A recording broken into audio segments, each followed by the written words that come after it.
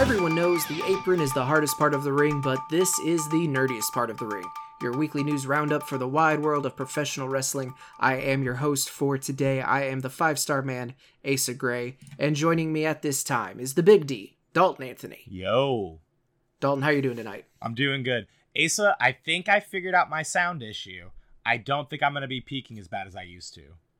Hooray. Yeah, I might. You don't know, but I may have fixed it. Although it looks like I'm peaking now. I did like 3 test runs before CCW Live happened, and this wasn't happening then. But now it looks like it is. So maybe I didn't fix it. It has always been... Your voice specifically has always been weird. When we were recording with Podzilla at the store in person, yours was always the problem one. Like, yep. I've gone through and like tried to like normalize and edit your volume on this show to varying levels of success. If we end up recording this in person, I look forward to having the exact same problems. Yeah, so. and it's never me trying to be a jerk. Like, if it was me trying to be funny, that was one thing. But, like, I genuinely tried fixing it tonight. And it looked like I did, like, 2 test runs. And it always, like, it looked like I fixed it. But now we'll see. Now it's doing it again. So, I tried. Love you, Asa. It's probably fine. Look, if you're listening to this show, you're not coming in looking for, like, the cleanest audio, the most professional, don't get me wrong. Mouthpiece Studios did that amazing intro music for us that I am still just like can't believe, like it's perfect. It's exactly what I was hoping for. That is the most professional part of this show. Oh, we have is Roger. If we ever decided to make shirts, we have a dope ass logo. Yeah. Which again, that was from Fiverr. Yeah. So I just wanted to it would be something I would probably like if there was ever, because again, like I've talked about this before. Like I'm not doing this to create like a huge audience. Like I like just being able to talk with cool people, and we've got cool people that we get to talk to. But if there was ever enough of a demand where like shirts were a viable thing to do, I would 100% just hit up Roger again, just for Mouthpiece, because he did the TVA design, the Violence Association. He did Grindhouse. Yeah. Like, dude does amazing work. Shout out to... In fact, you know what? I'm just going to throw it out there. Mouthpiece Studios, let me grab my thing real quick. That's my power of positivity for the week.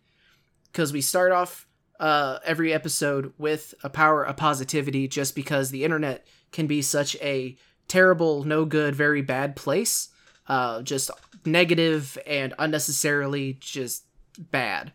So we want to put out a little bit of positivity. And I want to shout out Roger because he does awesome work. And he's also just a really cool dude. Like, I haven't made it up to any of the St. Louis shows recently to get a chance to really, like, talk to him again. But he's an awesome guy. Let me grab the thing real quick because I want to make sure I get it right. Yeah. No, he's done a lot of really cool shirts. I know he does Slammers. I've seen him do Slammer shirts. I have a 2D Lynn Ramsey shirt that has his logo on the back of it. That shirt's dope as hell. Yeah. He does great work. And the beginning, the bumper intro for us is fantastic. Like, couldn't have asked for better. But yeah, Roger kicks ass. He's on Twitter at I am a mouthpiece, all one word, and then on Instagram and Facebook at Mouthpiece Studios. So check him out. He does awesome work. He's like I said, he's just like, more importantly to being like, to doing good and being talented, he's also like a good dude. So I'm gonna give I had a different power of positivity planned, but I'm gonna, you know what? We're loosey goosey here, Dalton. Yeah. Granted, we don't go on tangents. There's no distractions or side conversations. It's a very focused, like a laser beam show. Yeah. I don't remember where I was going with that. What's your power of positivity this week? This one's going to go to, mine's going to go to Brandon Barbwire this week. Mainly just because, like, in the last 6 years, like, he's probably been my favorite person and entity within the wrestling community. Brandon Barbwire is one of CCW's guys. He's been wrestling for, I want to say 18 years. He's the guy that trained me. And whenever I started training, I had a short list of dream matches. And the one that had eluded me for the longest time was Brandon. And I finally got to do that 2 weekends ago for the Ashley McClure show. So it was super cool because like the Ashley McClure Memorial Show is the CCW show where all proceeds goes to St. Jude's. That show means the world to a lot of us in that locker room. And it's at Delta, and that's a very historic venue for CCW. And it's kind of the venue where a lot of us try new things and like kind of workshop things for ourselves. And Brandon and I had a match, and it was something that we both like did 50-50 work on getting to put it together. But the way that we put it together and the way we worked on it, Brandon was very giving and loving towards both of our characters and how it would make sense. And we actually got to like workshop it in front of the trainees at Proving Grounds in Sykeston. And it was a really cool moment. 4 years, almost 5 from my first training session with Brandon to get to like share knowledge with Brandon, have Brandon share knowledge with me. And then both of us get to like show people that are brand new to wrestling, like, this is how you do this. And like, whenever you're planning stuff to like make shit make sense. And it's been one of those things like the last couple of months, my mental health personally hasn't been the best. Well, it's getting better. I'm fixing things slowly but surely. But Brandon has been one of the consistent people that like I've talked to about it and has like I've been talking shit through with. And just getting to have that match with him at the end of the year and like finally getting the match with Brandon and it being a very fun match that both of us were very happy about. Like, it was just a good moment for me, and I couldn't have done that without Brandon. Honestly, the last 4 years of my wrestling career in general, I could not have done without Brandon. So it was really cool to end 2022 on. It's probably my best year in wrestling was this year, and to get to end it with wrestling Brand. Well, I have like one more match, but for the big overarching bubble, I started it with a whole brand new character and got to end it with wrestling Brandon. It was pretty dope. But that being said, come to Stride Pro Wrestling this weekend. I'll be wrestling David Lee Walker. The last time I wrestled him, Asa, I damn near chopped the soul out of him. That was the one where the guy hit me and I turned around and overhanded him, and I hit him so hard it shocked me. Yeah, I'm wrestling that guy on Saturday. I'm going to try to make a crater. And I'm not a chop guy, but I'm going to make a crater. On Saturday, you're going to be a chop guy. Yeah. That is no, and like your Stride is also like that's another company that's been important to us in the last several years. Yeah. So yeah, shout out to Stride as well. And he talks about like, yeah, you have had a phenomenal year. Like it's specifically like CCW, like the stuff with the Academy, the heel turn, like all of that. It's been very, very good, and you've done well with it. Yeah. And it's something that like me personally, it's like something I've known you would be capable of if you just had the opportunity. And now that you've been given the opportunity, you're taking the ball and you're running with it. And I am very proud of you. But I'm not going to be nice to you anymore, so shut the hell up about yourself. But that goes on to Brandon, though. Like, because, again, like, he's the person that during this whole Academy thing, like, I don't want to peel back the curtain too much, but the Academy very much was, like, Brandon's, like, brainchild. Like, Jason and Brandon came up with it, but Brandon was really the one to pull me aside and be like, do it like this. Just do it like this and trust your gut on it. And if I need to correct you, I will. And he's only had to correct me a few times, but every correction he's made has like made it 50 times better every time. And again, like not just in CCW, but like, I feel like my 2022 as a whole, like, and I mean, of course I've been doing it longer, so I should be getting better. If I'm not, that's a problem. But like, I feel like I've had such a solid year of just having good matches for my own personal benefit.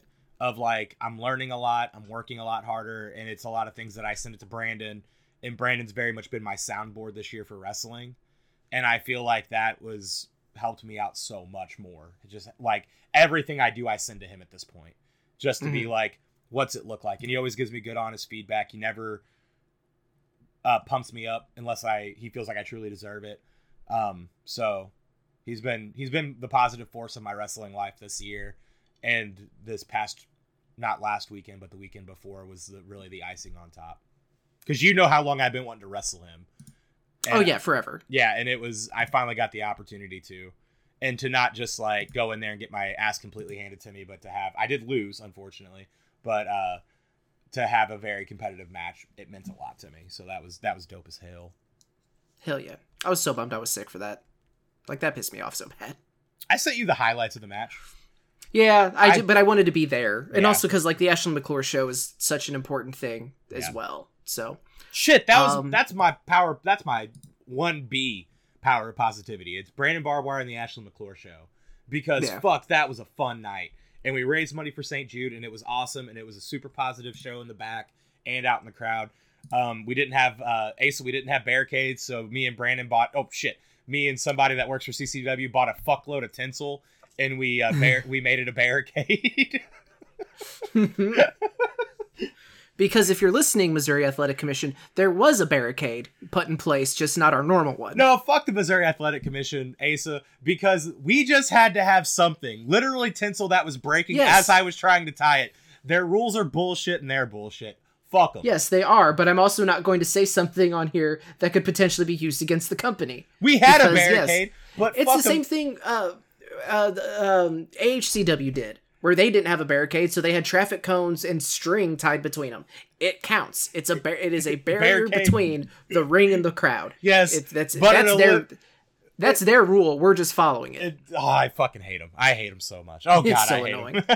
It's so annoying. Sorry, we're positive here. I mean, Bill's a lovely human, but I hate the rest of them. Hey, we don't talk bad about. We did. I said I love him. I know. I'm just saying. He's up there. You're getting heated. I need you to rein it down a little. Bring it in. For those of you wondering, when, like, Asa, you promised us you were going to do a Full Gear review show. Yeah, well, Eddie Guerrero lied too. So, I legit almost posted a thing on our Twitter of the gif of, like, hey, I know I said we were going to do the review show, and then just the gif of him doing the I lied, but I couldn't find a good enough one, so I just didn't. But real life stuff happens, and we were not able to get the show out like I genuinely was hoping we were going to. But it didn't work out. So I do, like, legit, I am sorry. I feel bad that, like, I get no one's, like, looking at their phone, refreshing it every 30 seconds. Like, where's the Full Gear review? Like, that didn't happen, but I said we wanted to do one, and we really did. We just didn't get a chance to. So I am sorry that we didn't get that out. But we will talk about, Full Gear. We'll talk about Survivor Series. But we're going to start off with previewing Final Battle and NXT Deadline. Also, in the interest of full disclosure, I'm posting this on Thursday like normal, but we are actually recording this on Wednesday because Thursday is the Game Awards, and I am a sucker for capitalism, and I want to watch the commercials for the games that haven't been announced yet to show up. Am I holding out specifically for a Spider-Man 2 trailer? Yes. But there could be other cool stuff too. So I wanted to watch that. So we may not have the full.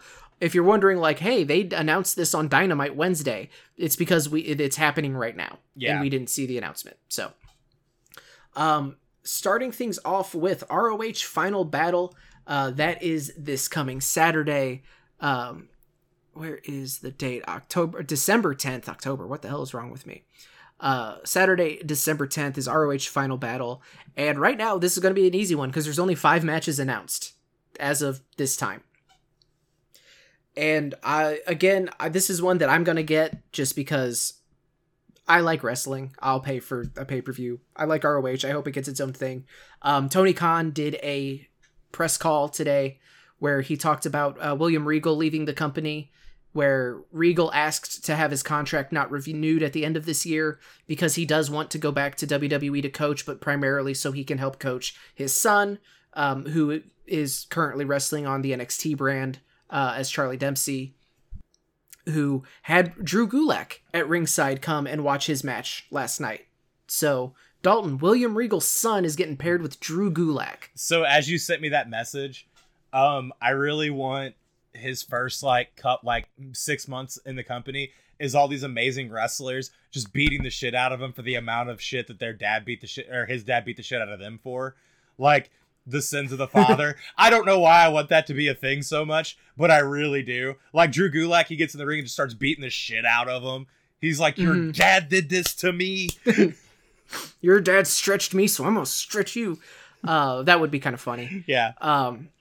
But also part of this is apparently, like, William Regal isn't going to be an on-air. AEW is like letting him out of his like they're not renewing his contract, but it's like conditionally, so he can go back as a coach, but not as like an on-air figure. So we won't get to see anything on screen for the foreseeable future, but it's still cool that they're like, I think it's cool of them to, you know, they could, I don't know what the contract looks like, obviously, but from what it sounded like they could have denied his request. Yeah. And like, and kept him, but they didn't do that. So, you know, good on them. Yeah. Well, it goes back to like, you don't really want people that don't want to work for you working for you, because that creates toxicity. Yeah. Yeah. No kidding. Yeah. And then another thing that came at that end of that interview, apparently, is that Tony Khan said that he would have something to say regarding the future of ROH following Final Battle. And that ROH, the brand, will have less of a focus on AEW programming going forward. And now, when he says after Final Battle, I'm not expecting like the main event to happen and then him to come out and make this big announcement. It's possible. We could get something on Saturday, but I would think maybe in the next month or so, we could finally get something about what the ROH television situation is going to be. You know, are they going to get their own network show? Is it going to be a streaming service exclusive? What's going on? I think there's a lot of very interesting possibilities. But as for the card itself, I'm actually super excited for it. Because some of these matches I think are just like, it's not the story. It's just like, I'm super excited for the match. Mm-hmm. Case in point, Samoa Joe defending the ROH World Television Championship against Juice Robinson. That's going to be insane. That's just going to be a very good wrestling match. Yeah. I like Samoa Joe as a heel. I like him as a double champion. I was very, very wrong about my prediction because he was basically the one person that I didn't expect to win that match at Full Gear. Yeah, but same. Here we are. And I'm not upset about it at all.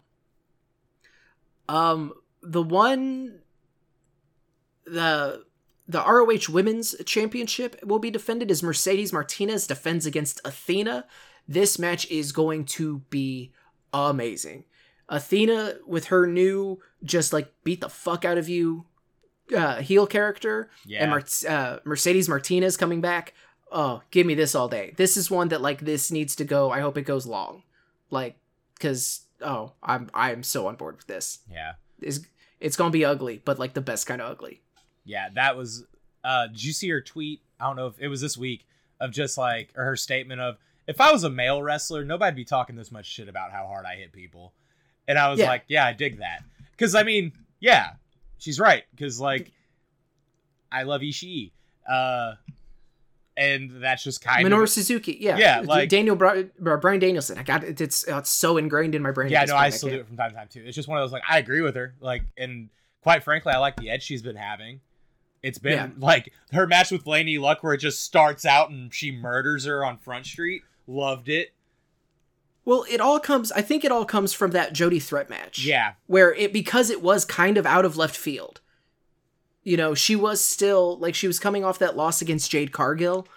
And, you know, then she comes out and just fucking, like, her and Jody Threat just, like, holy shit, what is, like, and now that it's more established of, like, no, this is the character she's doing, it makes a lot of sense. But she is correct that, like, if that same kind of level of squash match had happened and it was just, you know, Minoru Suzuki beating the fuck out of somebody, Jon Moxley beating the fuck out of somebody. Nobody said anything.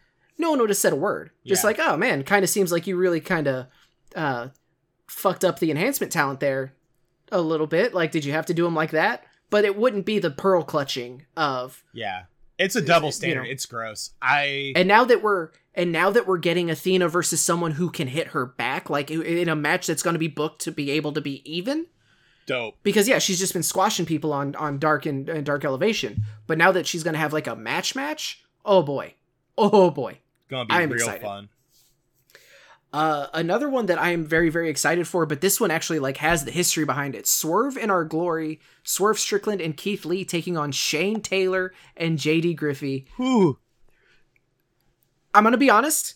I love the team of Swerve in Our Glory. Obviously, I love Shane Taylor. The Shane Taylor Productions, like the fact that hasn't been a bigger part of the ROH rebrand, huge miss in my opinion.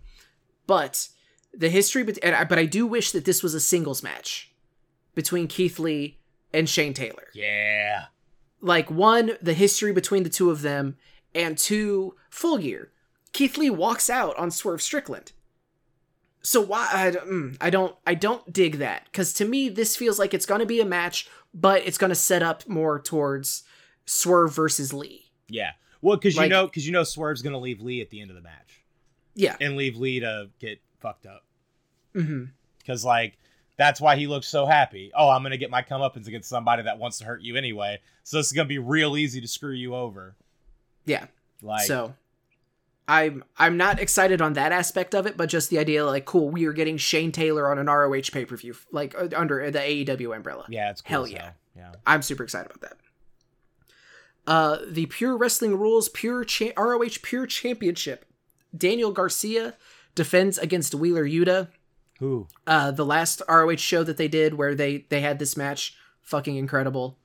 You can't imagine that this is going to be, just as incredible. So it's a little bit of a known quantity going in, but I cannot wait for this. Like, this is another match that, like, this and the women's match, I think, is the match of the ones that are announced so far. This is what I'm most excited for. Easily. Yeah, those two always tear it up. They had that match and then the match where Garcia won. As much as it broke my heart that Garcia won, like,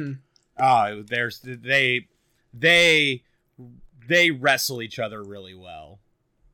Yeah, they know each other super well. And then the main event, ROH World Championship, Chris Jericho defends against Claudio Castagnoli. If Castagnoli loses, he will have to join the Jericho Appreciation Society. Boo! Boo! Boo! Boo this stipulation. This is so... I'm done with Blackpool Combat Club. So we're going to get to my feelings on Regal and MJF here shortly. Part of my disappointment in the Blackpool Combat Club is how 98% of its existence has been entangled in the Jericho Appreciation Society. Yeah. And that, to me, is a huge missed opportunity. And I'm so done with the angle. I don't really like the trope of, person loses, has to join the other person's group. Like, I think that's, I don't dig that. So the stipulation around it, I'm not a fan of. And it also kind of telegraphs it to me. Like, I don't see Claudio winning this again. Like, yeah. I don't see him winning it here. I see them trying to force, maybe they put him in a tag team with Jake Hager again. Or the match itself, I think the match is going to be great. Obviously Chris Jericho is my personal greatest of all time. Claudio is such a phenomenal talent. He could wrestle me and we'd still do like a 4-star match. Do you want the darkest timeline of what's going to happen? Finger Poke of Doom 2.0. No, even worse. Somehow worse than that. They double swerve us, and then they make Jake Hager like the ultimate babyface coming out of it, where it's him in that fucking purple hat, but now it's not a purple hat. Now it's a fucking maroon hat, and it's a different color hat every week, but he loves that hat because it looks great on him. And that is the new babyface we're going to get out of it. And that is the darkest timeline. Oh, I told you it was worse than Finger Poke of Doom 2.0. Did I not? Did I not fucking tell you that? I'm good at this. I just broke you a little bit. I can't adequately put into words how much I want to slap you in the face right now. Right? Because it's not, it is stupid and it should not happen. But it's not the stupidest. So there's a possibility. I hate you. Because it could happen. And if it does... So fully. And completely. And if this happens, and this is going to be just a personal reference, or like connection for us, if that happens, and it happens the exact same way I did, you need to put it in our wrestling group chat with Kenny and Tyler this episode and go to this timestamp. Dalton fucking called it. I will not do that. I will have canceled the show, deleted every episode, scrubbed you from my memory, and moved and started a new life in like Iceland. Because here's the thing. Let me explain why this could work. For one, Jake Hager has a good look, and like if you give him something to do that's worth it, he's actually really fun. Claudio, though, and that's the one that people would be like, well, that would never work. Claudio can be funny. Almost to the point that my favorite part of Moxley's book is jokes that Claudio told me. And he can do funny, and he can do that goofy pro wrestling or sports entertainer gimmick with Jericho and all them. It'd be an epic waste of him, but he could do it, and it would be great. So I don't think that it's the idea that could never work. I just think it's a bad idea. If it happens, you're going to hate me forever, and I'm aware of it, but I just want to put it out there that I could be right. Counterpoint. Yes. Claudio loses, but Hager makes a genuine effort to like make him enjoy his time in the JAS by presenting him his own hat. Like now we have matching hats, and it's like wholesome Hager. What if it becomes a hat on a pole match? Okay, we're moving on. All right, what's the next match? There's a lot of wrestling on Saturday, December 10th, because NXT Deadline is also taking place. We have a singles match, Alba Fire versus Isla Dawn. Is it Isla Dawn? Isla Dawn? I think it's Isla. I'm pretty sure it's Isla. I also am like completely blanking on it, but that's a match that's happening. Braun Breaker versus Apollo Crews for the NXT Championship. This match is going to be just ignorantly athletic. Yeah. I am very much looking forward to it. It's the match that I'm second most looking forward to, because the match that I'm most looking forward to is the NXT Tag Team Championships will be defended as Pretty Deadly defend against the New Day. Yeah. Give them the crowns. Give them all of their crowns. Because what happens when you're born? That's right. Fucking Xavier Woods is a treasure that we do not deserve. I don't think the New Day are going to win, but like if they did, that would be... I would love to see a New Day tag team, NXT tag title, like tag team championships run. Yeah. Well, that was a sentence that I completely butchered, but you know what I'm trying to say. It's one of those, like when you sent it to me, because again, I don't watch NXT, but like when you sent it to me, I was like, that'll be a good win for Pretty Deadly. If New Day wins, I think the WWE tag team, like main roster for the most part, again, I don't know NXT as well, but like the main roster's like tag team division feels pretty lacking right now, because you have the Usos and then you have the New Day, and then like you have a couple, like the Brawling Brutes are pretty entertaining, but it's a bunch of 3-man groups that are more focused on the single guy in the group, like Imperium and Brawling Brutes. And like, I just feel that there's a giant blank in the tag team division. But you have the New Day, but you have the Usos being so dominant that like, I also wouldn't want to make the New Day just a complete afterthought. Let them go down to NXT for a while, at least until the Usos drop those tag belts.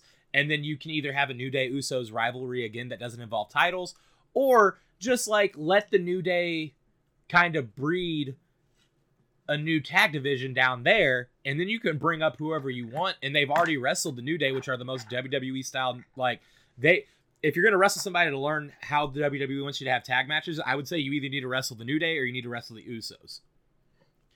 So I'm going to push back on you saying that the tag team division is lacking, because like, you're not wrong about there being a lot of factions, and they're focusing on like you have Legado del Fantasma that just opened, but they're focused on Santos Escobar. Yeah. But you do have the tag team. You also have the Viking Raiders have come back. They're more of a joke tag team, but you have the Maximum Male Models. You have the Street Profits. You've got Alpha Academy. You've got what I don't think it's a real tag team, because I don't think they've had an actual tag team match, but like Riddle and Elias. Could be a fun pairing, but I think that's more of going to end up being a vessel of doing Riddle versus Elias. Yeah. So they do have the talented tag teams there. I think you run into the same problem as now that, Roman has unified the titles. Now that you only have one set of tag titles, and the Bloodline has such a chokehold on it. Yeah. So it's and I'm not shitting, but I'm not shitting on any of those teams. That's not what I'm trying to get at. I know. I'm just saying it's like there is more depth there than I think you're giving it credit for. It's just they're really not getting a you're only really highlighting one team at a time because there's only one set of championships. Plus you have that impending, are they going to pull the trigger on Sammy and Kevin?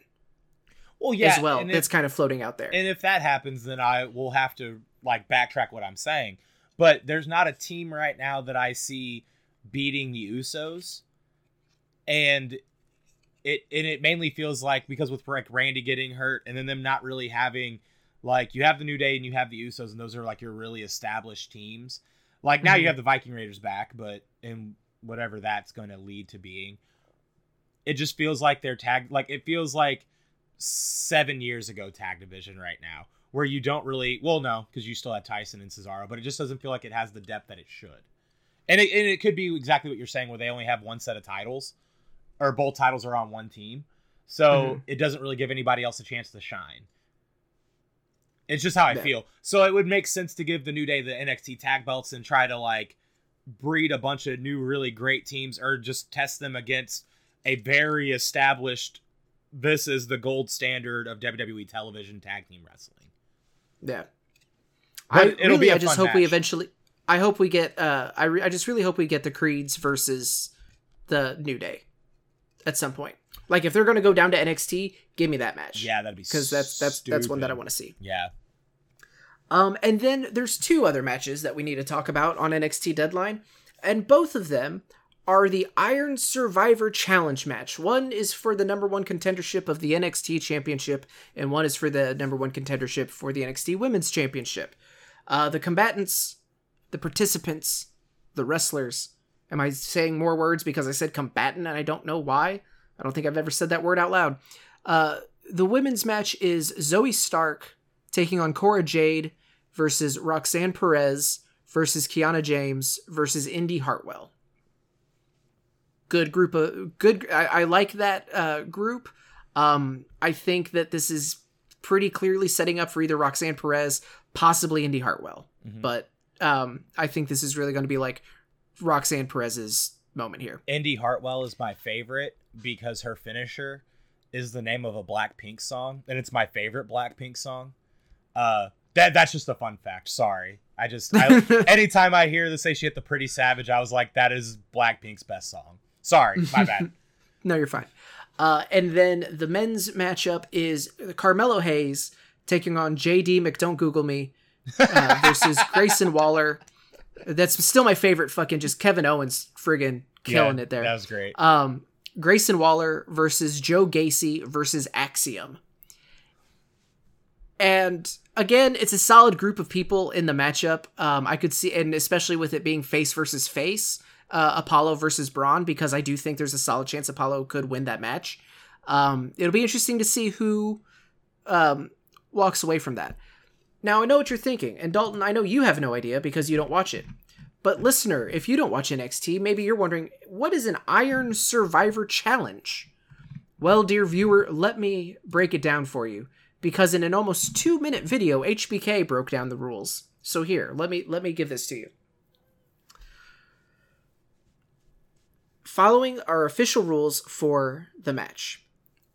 5 superstars will compete in this unique 25-minute match as they battle each other and the clock.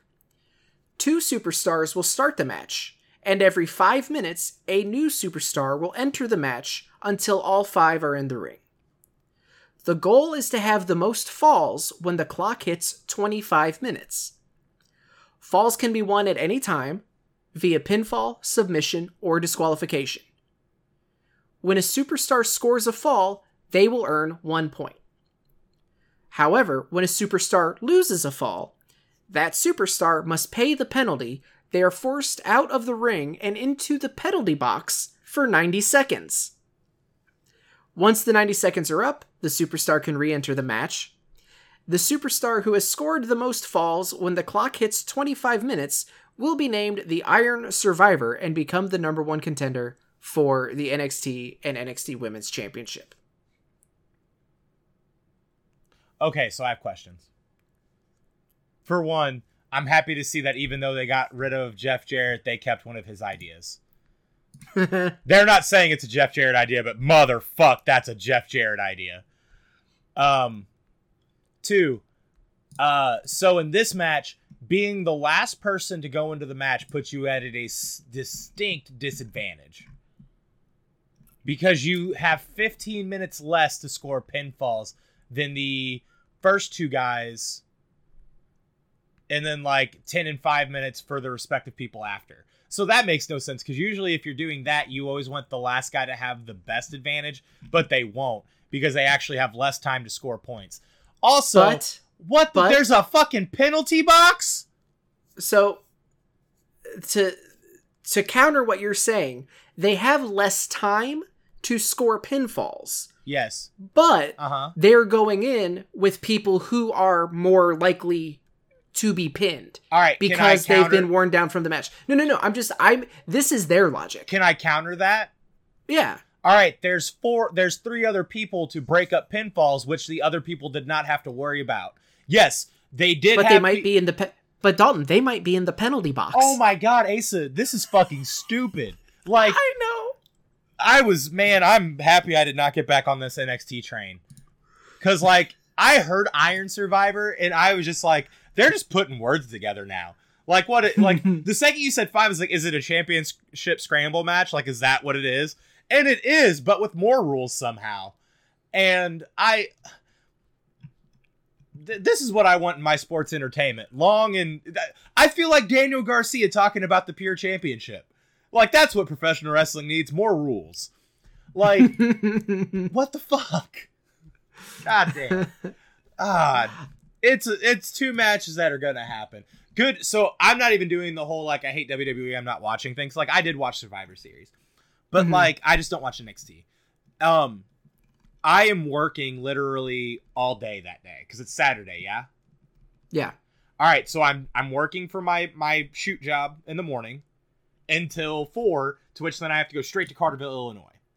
So I cannot watch Final Battle. I cannot watch Takeover or whatever it is now. Can you just let me, like, just give me your honest opinion on this Iron Survivor, and then I will watch it no matter what your review is, so I can laugh at it or be thoroughly entertained by it. I feel like it's going to be a win-win for me. And I will say, like, and I'll say, I think the concept is overly convoluted and unnecessary. Yes. You know, I don't like the concept. But when I look at the people in both of these matches, I think there's potential there for it to be entertaining. I think they could do something neat with this. So I'm not 100% willing, like, yes, I'm going to laugh at it. It seems overly complex. It's just, you know, I'm not into it.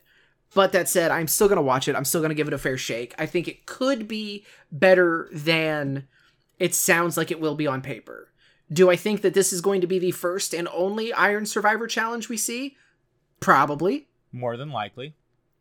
But, you know, I'm not willing to just, like, write it off as, like, this is going to be terrible. It might be. It could end up being really bad. But it also could end up being fun. So, we'll see. We'll see what that is. Dalton, you talked about Survivor Series. Mm-hmm. You mentioned Survivor Series, I should say. That was last week. Or 2 weeks ago. I don't know. Time doesn't mean anything anymore. Who cares? Last week. It was last week. But we'll talk about Survivor Series.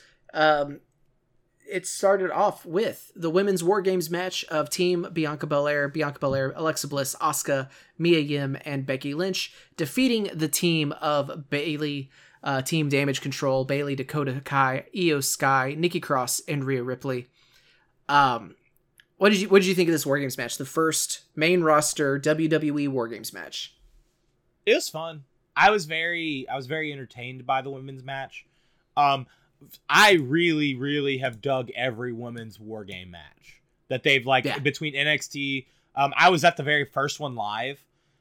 Just make sure Io Shirai is always in them, because she somehow finds a way to, or Io Sky, she always finds a way to, like, out crazy her shit.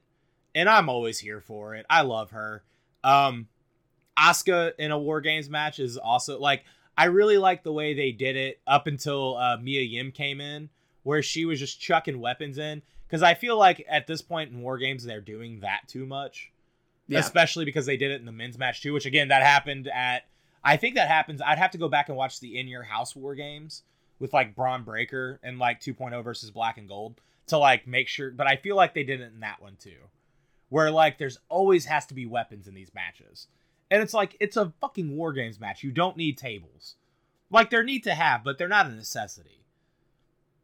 And, like, you have 2 rings, you have this giant cage, you have rules that you can't escape it. Like, I feel like you can tell a good story without needing the gaga of weapons. But the women's match was really good. I liked I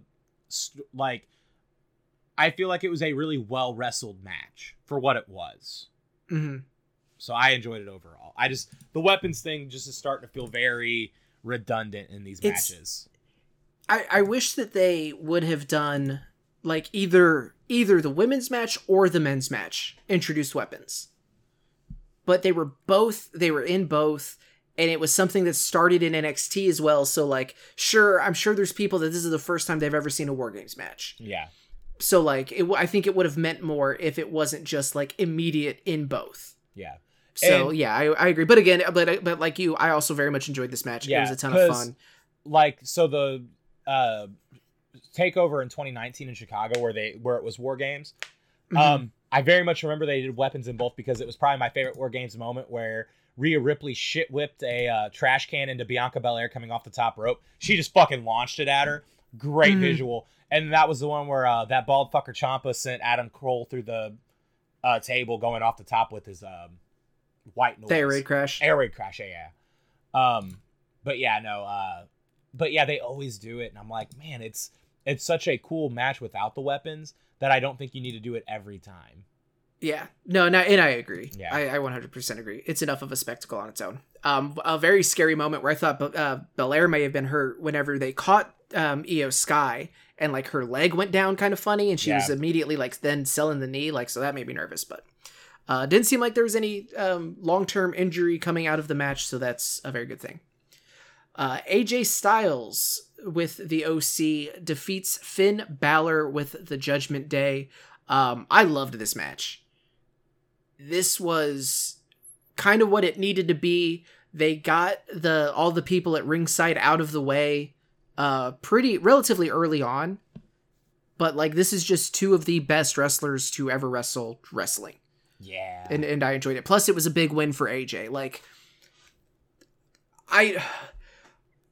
this is very much a damned if you do, damned if you don't situation to me, because like on the one hand, this is AJ Styles' first like solo, like one-on-one pay-per-view win since like 2019. But also, Finn Balor, like the Judgment Day still kind of like, yeah, they just beat Edge in that I Quit match, but like you got to think he's coming back with Beth Phoenix. So I don't know. I feel like Finn Balor and the Judgment Day as a whole really shouldn't be losing a lot of matches right now. Yeah, at least until Edge shows up, because you don't want to ruin that.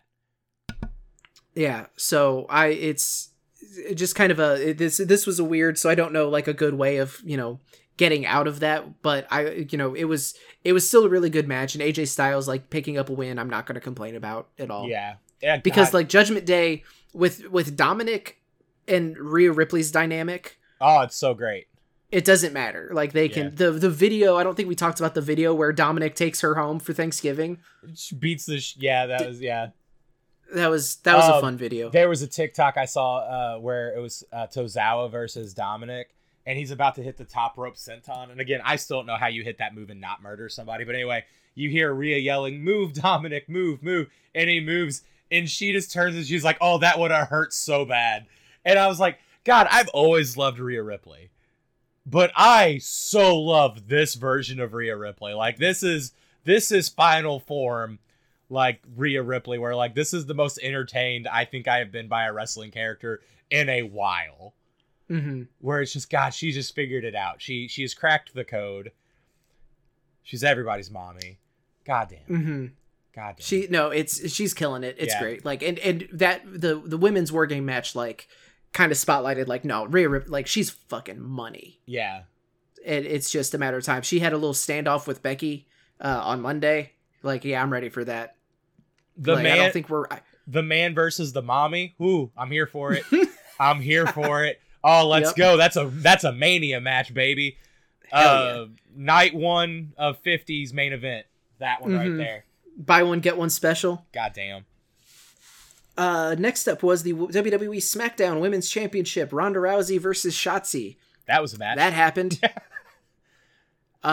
Triple threat match for the WWE United States Championship. Austin Theory defeated Seth freaking Rollins and Bobby Lashley to become the new United States Champion. And in his big, I'm not a kid anymore, I'm a man, you will respect me. Also, my entire background walking to the ring for my big championship win is the fucking Beyblades.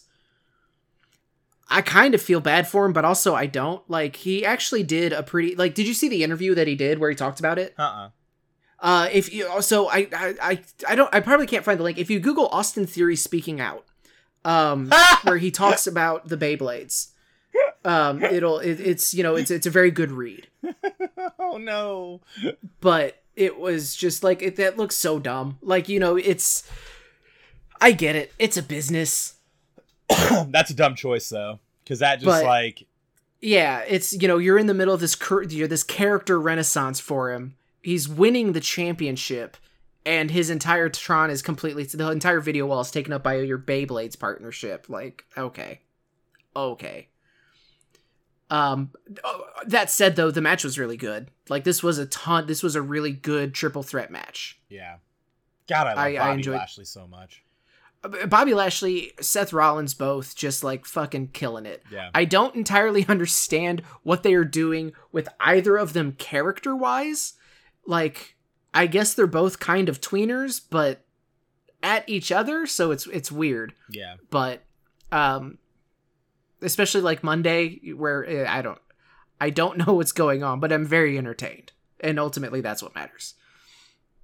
And then the main event, the men's War Games match, the Bloodline, Roman Reigns, Solo Sikoa, the Usos, and Sami Zayn defeated the Brawling Brutes, Sheamus, Ridge Holland, and Butch, Drew McIntyre, and Kevin Owens. One, shout out to Kevin Owens for the Dusty tribute. Yeah, that's dope. The red elbow pad, the shirt, that was awesome. Two, again, the match was awesome. I loved the all 5 of them doing the beating of the drum. Oh yeah. On people. Like, that was a fun visual. This was another, like, the match itself was fantastic, but I mean, the only thing that we can really talk about is the ending with with the character work. And like, when you're talking about a War Games match with 10 people in it, the character work being my biggest takeaway is like pretty impressive, right? Because you have in the night where, yeah, it's wrestling, you got to suspend the disbelief of like Sammy lying to Jay about talking to somebody in front of a camera. Like, that's just a dumb wrestling thing you have to move past. Yeah. Don't think about it. But for, Roman to ask him about it, and him to, Jay asked Roman about it, Roman tells him, I'm going to ask him, and I'll be able to tell if he lies to me. Roman asks him about it. Sammy is honest, and he gives him a reasonable excuse of like, hey, he already doesn't trust me. He's got a match coming up. I don't want to put that on him. I would rather let him focus on his match than like any extra BS with me. And he pledges his loyalty to the bloodline and to Roman. So Jay's the first one in. He's at the disadvantage. The timer goes off. Jimmy wants to go help his brother. Roman stops him and sends Sammy. Literally grabs Jimmy's shirt and just goes. And like, no. Him. Also, can we talk about Roman sitting in the cage? That was baller as fuck. Fucking mob boss. He saw Rhea Ripley doing the pull-ups in the shark cage, and he was like, well, I gotta one-up that bitch. And he did! Oh, so, and then the Sammy and Jay aren't getting along in the match. It's causing friction. There's the accidental super kick. But then in the end, Sammy stops the referee from counting the visible 3 count from the stunner. He low blows Kevin Owens. He puts Jimmy, or he lets Jay hit the splash to get the win. Bloodline wins.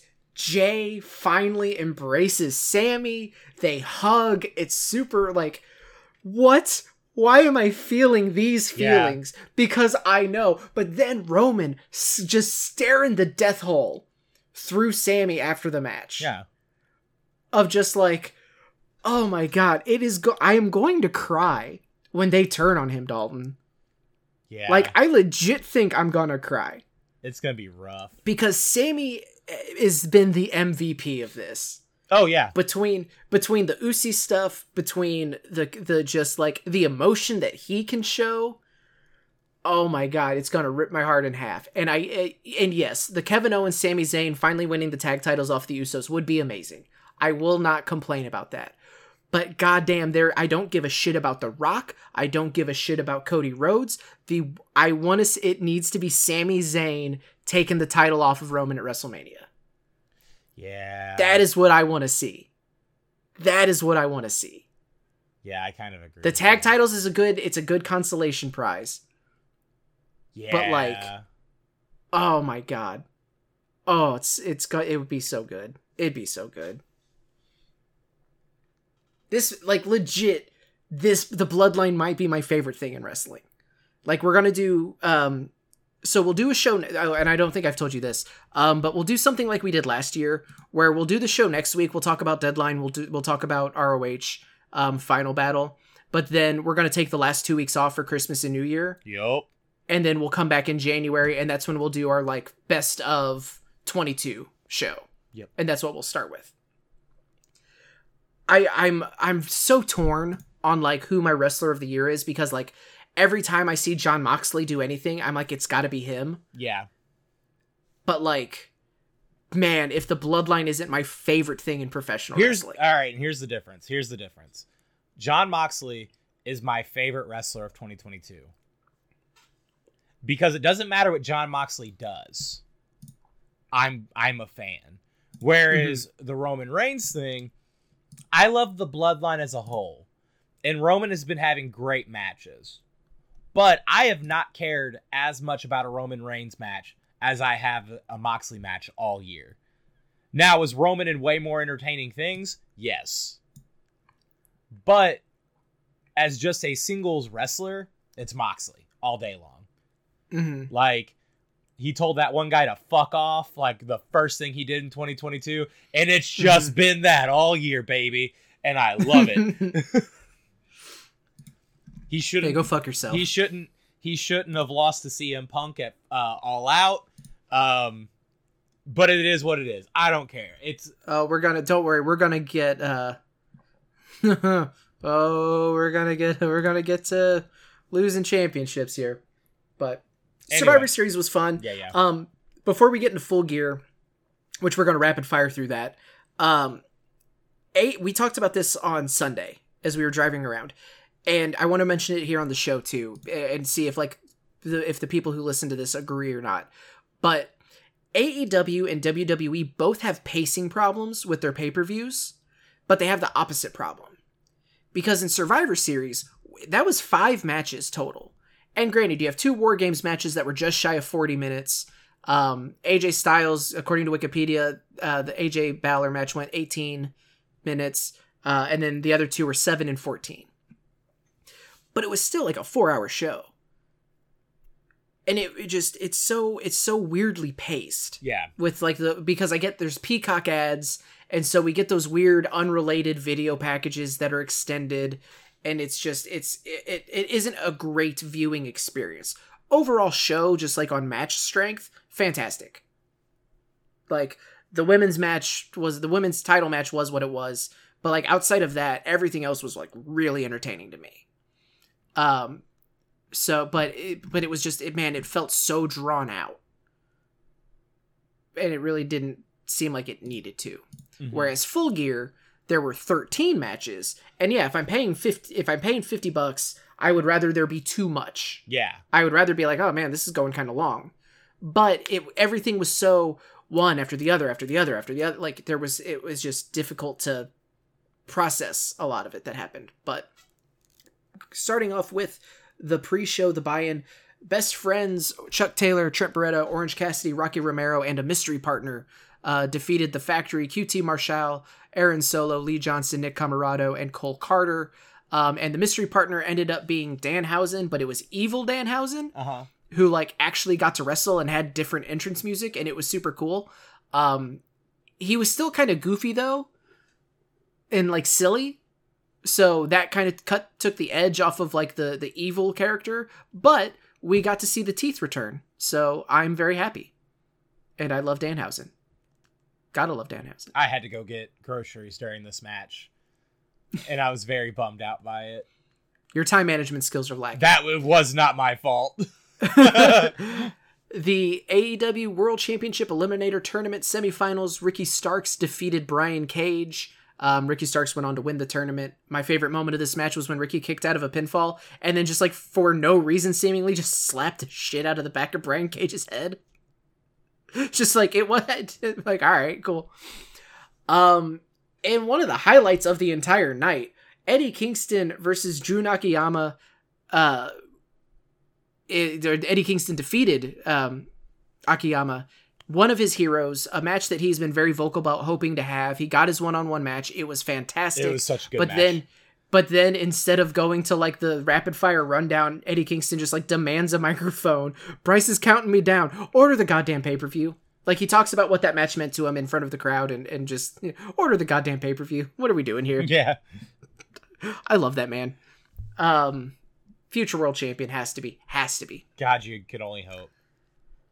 The pay-per-view itself started off with Jungle Boy Jack Perry defeating Luchasaurus in a cage match. This was great. Christian Cage stealing the keys from the referee, like very, very sneakily, only to then immediately get discovered. Yeah.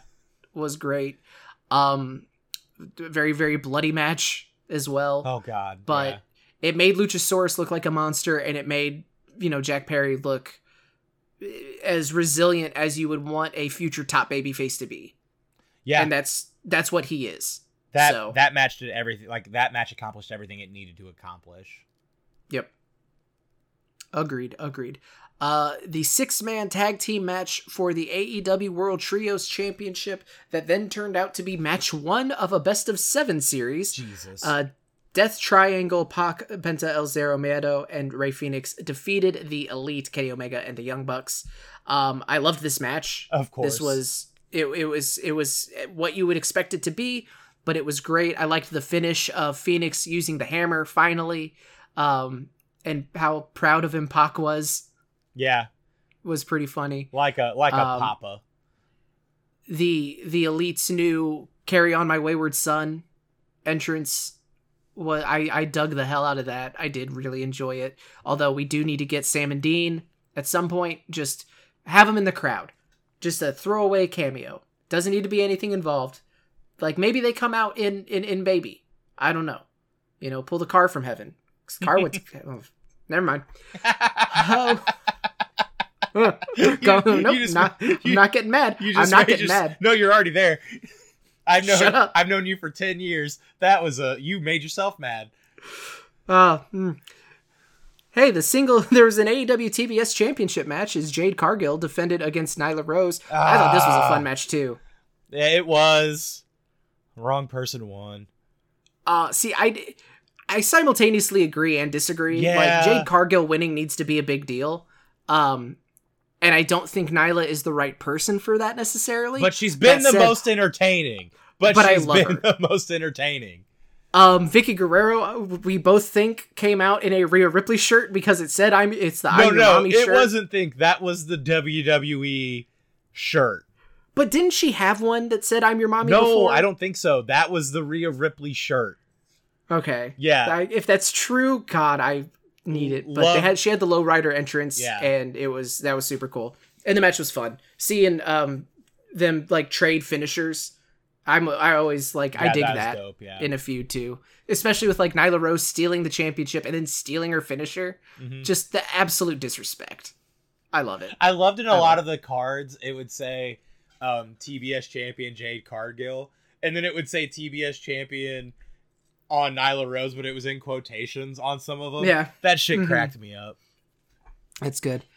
4-way match for the ROH World Championship. Chris Jericho defended against Bryan Danielson, Claudio Castagnoli, and Sammy Guevara.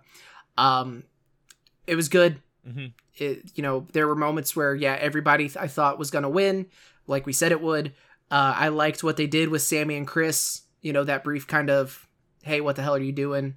So it wasn't just a weird handicap tornado tag match. Yeah. So in her first match in 55 years, Saraya defeated Dr. Britt Baker, DMD. I wish I liked this match more. Yeah. This just, it didn't, we were messaging each other and like, you seemed to like it, but like, man, it didn't feel as big of a deal as it should have been. And like, it kind of seemed like Britt, to me, was carrying her through. Mm-hmm. So I don't know. It didn't click. I think the match itself was good. I think the reason it was very anticlimactic because they drug out the tease of the match too long. Fair. I think the build-up really fucked it over. Because they were like, is she gonna wrestle? Is she not gonna wrestle? But is she cleared? But is she not cleared? It should have been like, again, whenever you're looking at like just perfect debut situations, Nakamura and NXT, you cannot find a better. This is this person. Mm-hmm. That's what should have happened. It should have just been Saraya shows up on the Titantron and says, "Hey, at Full Gear, I'm wrestling Britt Baker." Don't make me think if she's cleared or not. Don't give me the month and a half of that bullshit. Just give me that. Because if you're announcing the match, obviously she's cleared. And then you know what would have happened? That match would have been so much better. Because you wouldn't have had all the weirdness with Saraya's promos. You wouldn't have had the whole Britt was kind of face at one of the shows. Like, the build-up really did screw this match. Oh, okay. Hang on. Real quick. Preview for ROH Final Battle. New match announced. A double dog collar match. Yeah. The Briscoes versus FTR for the ROH tag titles. I don't know how that's going to work, but neat. So Joe, funny enough, to my knowledge, there's only been one other tag team dog collar match. And it was Public Enemy versus the Nasty Boys at WCW Bash at the Beach 1996. Don't worry about how I know that. And whenever we were figuring out the Perryville show, I actually pitched that match to Jason. He was like, how the fuck is that going to work? And I was like, honestly, if 4 people can figure it out, it would be me, Kevin, and the Crowleys. And he shot it down, but I was very dead set on that. So it makes me happy that Ring of Honor's doing it. So I can fucking look at Jason and be, I told you it would work. Yeah. That's how you know it, is because you had needed precedent for pitching it. Let's see. Next up. So that's an extra matchup added to Final Battle. Yeah. 3-way match for the AEW TNT Championship. Samoa Joe defeated Wardlow and Powerhouse Hobbs to win the TNT Championship and become double champion, TV champion, ROH TV champion, and AEW TNT champion. This was a big boy fight, and I enjoyed it, and I was very pleasantly surprised that Joe won. There was no wrong answer, which was, I like those kind of matches. Yep, exactly. Sting and Darby Allin defeated Jeff Jarrett and Jay Lethal in a no DQ tag team match. Yep. AEW Women's World Championship. It bums me. It bums me out because like I want to care about Sting, but like I don't care about Jarrett or Jay Lethal. See, I like Satnam Singh and Sanjay Dutt, and if those two broke off and did their own thing, like hell yeah. Yeah. But yeah, it was fine for what it was. It wasn't a bad match by any stretch. It didn't. At this point, the show had been going on for a while, and I was kind of starting to like, all right, let's get this going. Jamie Hayter defeated Toni Storm to win the AEW Women's World Championship. It was announced that Thunder Rosa agreed to vacate the championship officially. So Jamie Hayter is the official AEW Women's Champion, and it will be recognized that Toni Storm was an official champion as well. So she is not a interim champion. She would have been it will go from Thunder Rosa to Toni Storm to Jamie Hayter in the official lineage. It's not how that works. It's not how that works, but yeah, whatever. Well, that's how they're saying it works, so that's how it works. Well, no, I'm just saying, because again, I'm basing it off of actual precedent with UFC. It's fine. But I did not like this match. It was overbooked. I liked it up until it was a million run-ins, and Hayter had to, like... The disconnect between Hayter finally did it. She achieved this after Britt Baker had to hit her finisher like 3 times, and on a fucking Rebel was belt out there, and the belt shot. And yeah, it was, she cheated the shit out of it, but it's still supposed to be like a feel good moment. Yeah, and it's that kind of disconnect that doesn't sit right with me. Yeah, the story they told made no sense to me, because it was the exact opposite of what they were saying, but yet everybody was still acting like it was what they said it was gonna. Like, it was the match itself was fine, but like the way it was, like everything that happened around it. Like, if they had told a different story going into the match, I'd have been like, man, they fucking cheated the shit out of that match. But instead, they told us like it was, I don't know, and then everybody acted like it wasn't a thing. I don't know. That's how I feel. It's a criticism I have with AEW in general is like, they recognized that the crowd wanted Hayter to win and wanted Hayter to succeed, but they like did a half measure where it's like, yeah, well, no, look, she's champion. You wanted her to be champion, so she's champion. And everyone's happy. We also had her cheat to shit, and she didn't earn it. Yeah, you know, in a wrestling sense of because she had to cheat and all of that. But we're happy, right? And it doesn't click, and it's part of what I hated about the MJF. Yeah, but I say, well, foreshadowing for things to come. Yeah, spoiler alert. The Acclaimed defeated Swerve in Our Glory to retain the AEW World Tag Team Championships. This match was amazing. It ended with Keith Lee walking out on Swerve.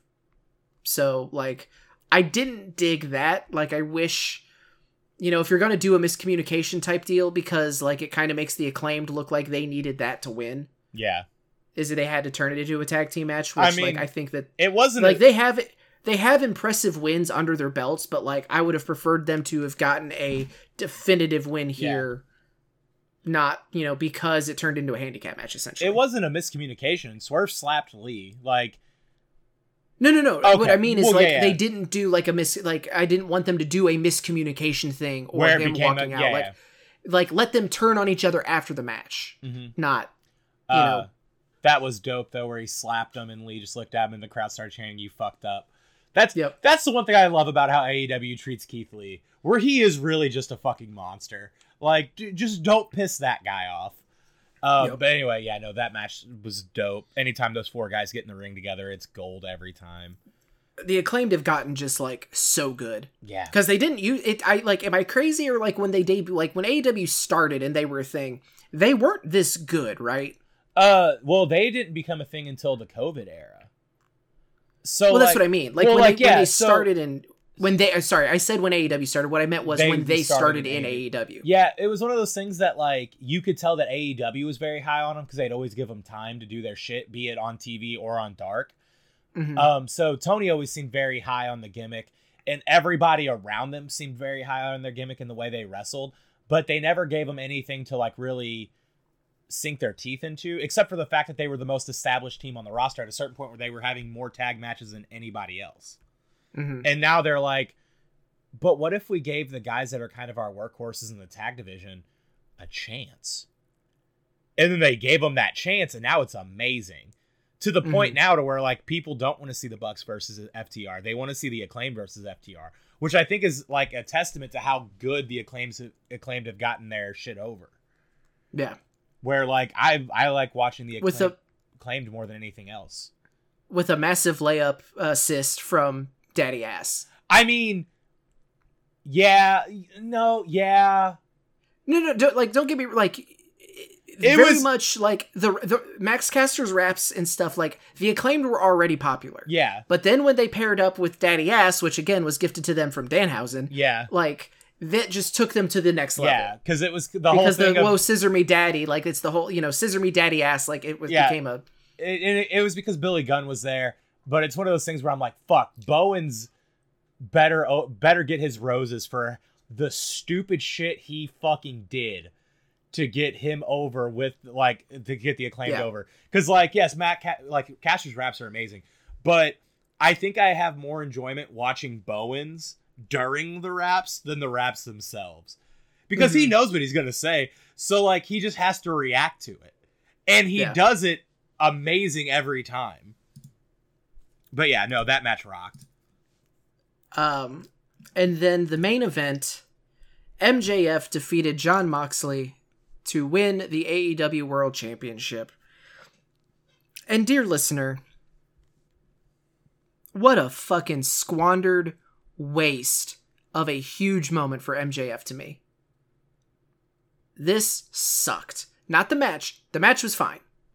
But this build for the championship match, I have disliked just about every step of the way. Yeah. Because let me break it down to you, because this is from my perspective. And please, if I am misinterpreting something, please let me know, and so I can change my mind. But you have MJF leaving, walking out, him and being gone for months. He hires the Firm to steal him the casino poker chip ladder match for the championship match. He then fires the Firm because everybody is very happy that MJF is back, so people are cheering MJF. So MJF decides, you know what? I'm going to do this the right way. I'm going to earn the championship. Even though he already paid to have it handed it to him, essentially. The match handed to him. So he fires the Firm and begins feuding with them kind of while also taking out Moxley. They have the match. The crowd is very behind MJF because he's a dick. He's not a face. At no point in this is MJF an actual face. Yeah. He says kind of pseudo-face things in between the very, very heel things he says and behaves. But he's not a face. He's just getting cheered because he's so entertaining and he's been gone for so long. So he fires the Firm only to recruit William Regal to betray Jon Moxley and to help MJF win the championship. And then in the press conference, I fooled you all. You thought I was going to earn it? Ha ha ha. No, they weren't cheering you because you were a good guy. They were cheering you because you're a dick and you're good at it. So, ha ha ha, the greatest trick the devil ever pulled, blah, blah, blah, blah, blah. Then, 2 weeks later, he attacks the dude that he recruited to help him win the championship after he fired the team of people he hired to help him win the championship.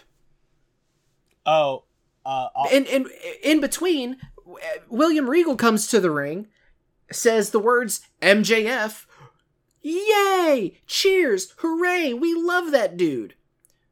But I'm William Regal and I betrayed Jon Moxley. Boo, we hate you because you turned on Jon Moxley.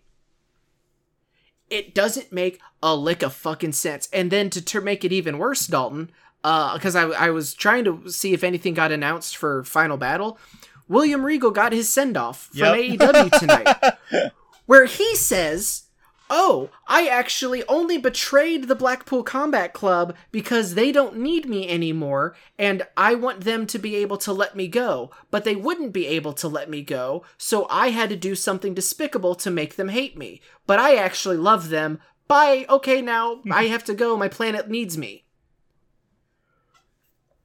I feel like I am taking, is this what schizophrenia feels like? This is the most disjointed bullshit.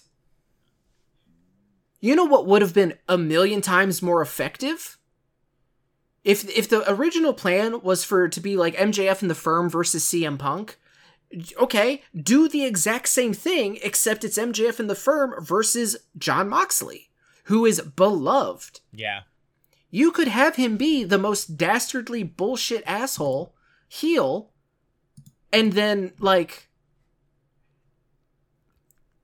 tell almost the exact same story, but 1,000,000 times better without the bullshit fake pseudo face turn that no one bought into. Yeah. Have it just be, okay, this is the heart and soul of the company, and this is a douchebag who's just out for acclaim and money. Okay, and then he wins the title because he steals it from him. And then he takes out William Regal on top of it? Yeah. Holy shit. But no, it's so muddled and confusing. Am I wrong? Am I misinterpreting something here? No, you've pretty much hit the nail on the head, and I agree with you. Because again, you could have had MJF take Regal out 3 weeks ago before Full Gear, and then have the Firm fuck over Moxley in the match, and then MJF could have went over and probably been booed more. But no, they're not going to boo MJF. But like, I don't know. It's so confusing. I can't justify any of it and be like, yes, this was great. Because I can't. Am I happy MJF has the title? Yeah, it's cool.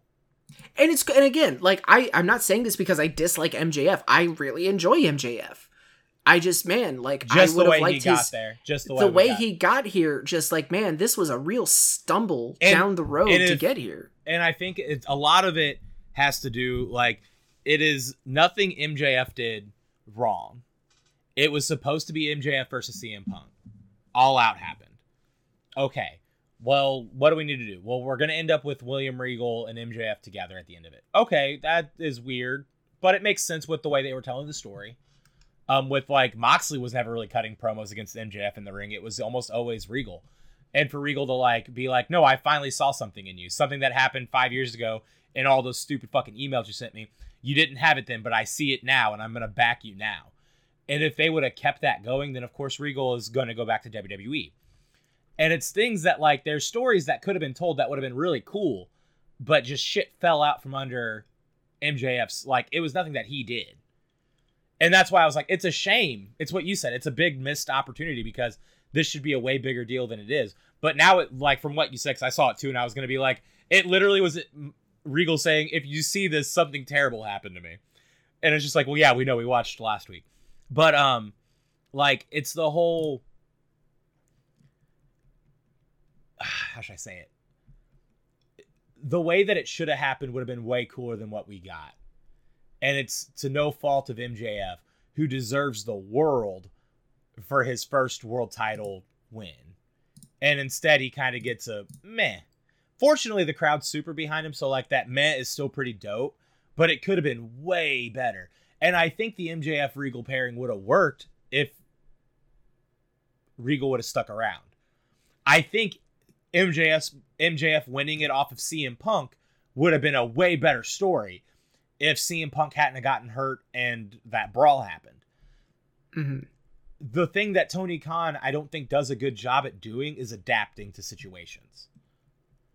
I think he is so one-track. He's very like attention disorder. This is where I want to go. This is where I'm going to go. This is what I'm going to do. Well, if something gets in the way of that, he doesn't have the pivot ability as much. He'll go into what's comfortable, and then he'll get to where he wants to go. All right, well, CM Punk got hurt right after he beat Hangman. What do we do? Well, let's put the belt on Moxley. Cool, that's a good choice. But CM Punk's going to end up with that belt no matter what. Well, Moxley's really getting back over again, though. But CM Punk is going to get the belt again. Okay, CM Punk got the belt again. Well, now he's hurt, and that all fucking happened. So what do we do? Well, let's put the belt back on Moxley, but I want MJF to have the belt now. And he doesn't have a pivot ability to make it make sense. I don't fully agree with you because I think the pivot was putting the belt on MJF. But they needed to get there. So instead of it being Punk as like your number one face of the company, you do it to Jon Moxley, who is arguably the number one face of the company. So I think it's more of a, and I don't know how, if was MJF ever supposed to be cheered? Was MJF actually expected, like, was he being presented as a face for real? But then they just decided, oh, we do think we're going to pull one over on everybody. I think the issue was they tried to make him face, and it's not as effective. So if they did try to pivot, I think they backed out on it. But again, like, I don't know. It's all just speculation. Yeah. But it ultimately, like, it wasn't to me, I did not enjoy it. And that really bums me out because, like, if you're doing, you would have to do like a BCC MJF feud. Yeah. But if you have Regal turn on them to join MJF,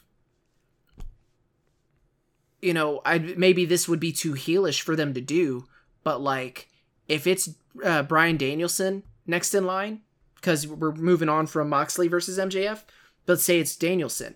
If Danielson is the one that takes out Regal to just show you like, no, I am not fucking around. This man is my family and I will end him because I want that. Yeah.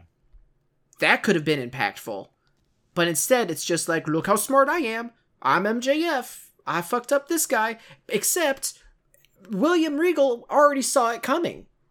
Yeah. It shouldn't have been MJF to be the one to take him out. I will say, I did enjoy the whole put the ring down and then hand him the brass knucks. Because that was that promo that I loved so much of, you hit people with that because you have to win matches. I hit people with this because I like hitting people. I loved that. That was a fun callback. And I dug that, but like it would have been if it was, I would have a million times preferred it to be William Regal just being like, evil is my nature. I am a villain. And I saw the chance to be a villain. Yeah. And I see a great villain in him. So it's the frog and the scorpion. Yeah. Like, that would have been so much better. But then now he's leaving out on a smile and a wink and a nod. Get fucked. It's such a letdown. Yeah. It's such a letdown. But we're over time. I still need to eat dinner and go to bed. Yeah. So next week, we're going to do the review for Deadline and Final Battle.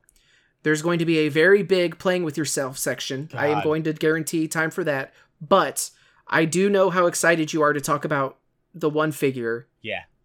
So I'm going to give you an opportunity to gush a little bit because I don't want to take that from you. So Dalton, please make sure you're using your words because I know we are seeing each other on a camera, but this is an audio podcast. Everybody buy the Chainsaw Charlie WWE Elite. I love Terry Funk. Terry Funk just got it's dope. We in the last 2 months have gotten 2 Terry Funk action figures. And none of them are like ECW Terry Funk, which I think is even cooler. Because like that's like the one that a lot of people would expect. No, we got 1980s Terry Funk from the Coliseum collection. And then we got a fucking Chainsaw Charlie action figure, Asa. This thing's fucking insane. It even has the baby powder on it. Like, it's dumb. Chainsaw Charlie was stupid. Let's be real. Middle-aged and deranged. That was a great tagline for Terry Funk's WWF like Attitude Era short-lived run. But like Chainsaw Charlie was stupid. That being said, it made such a dope-ass figure. I didn't think I was going to like this figure as much as I did because I was like, I'm only buying this because it's the last era of Terry Funk I think they're going to make. Because like they did an ECW with like the striped pants and then they did the Coliseum figure, which just gold stars all over the place.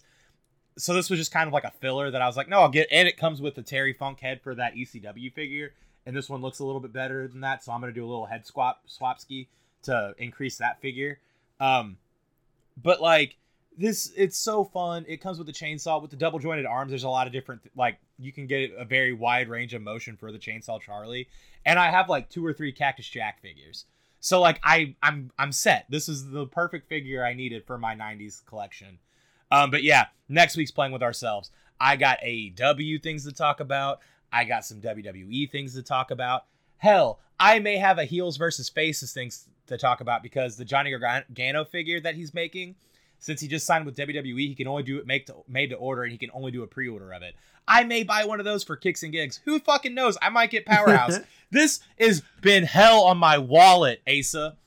And imagine how much longer we'd have to talk if we talked about Power Rangers stuff, too. Fuck yourself and Cody. I love that man. And you, kinda. All right, we're done.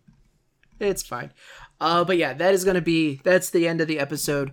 Again, I do want to apologize for not doing the immediate full gear review, but it's just stuff came up and we couldn't make it work. So, but we talked about it this week and we're back to a little bit, I say back to normal, but then we're going to do the holiday thing here in a couple weeks too. So we're loosey goosey here, just having some fun chatting about wrestling. But yeah. that is going to be the episode. So thank you to everybody for sticking with us and just listening to this bullshit. Am I entirely off base with the MJF story coming into the pay-per-view and the title win? Please let me know, because like I feel like I'm losing it. So, but if not, or if you agree with me, also let me know and validate me and pump that ego up, because that's what I need. But thank you to Dalton, of course, for being here. Thank you for listening and sticking with us here. This has been a lot of fun to do, and I appreciate y'all. So we'll be back next week, but until then, take care of yourselves, take care of each other, and as always, watch more wrestling.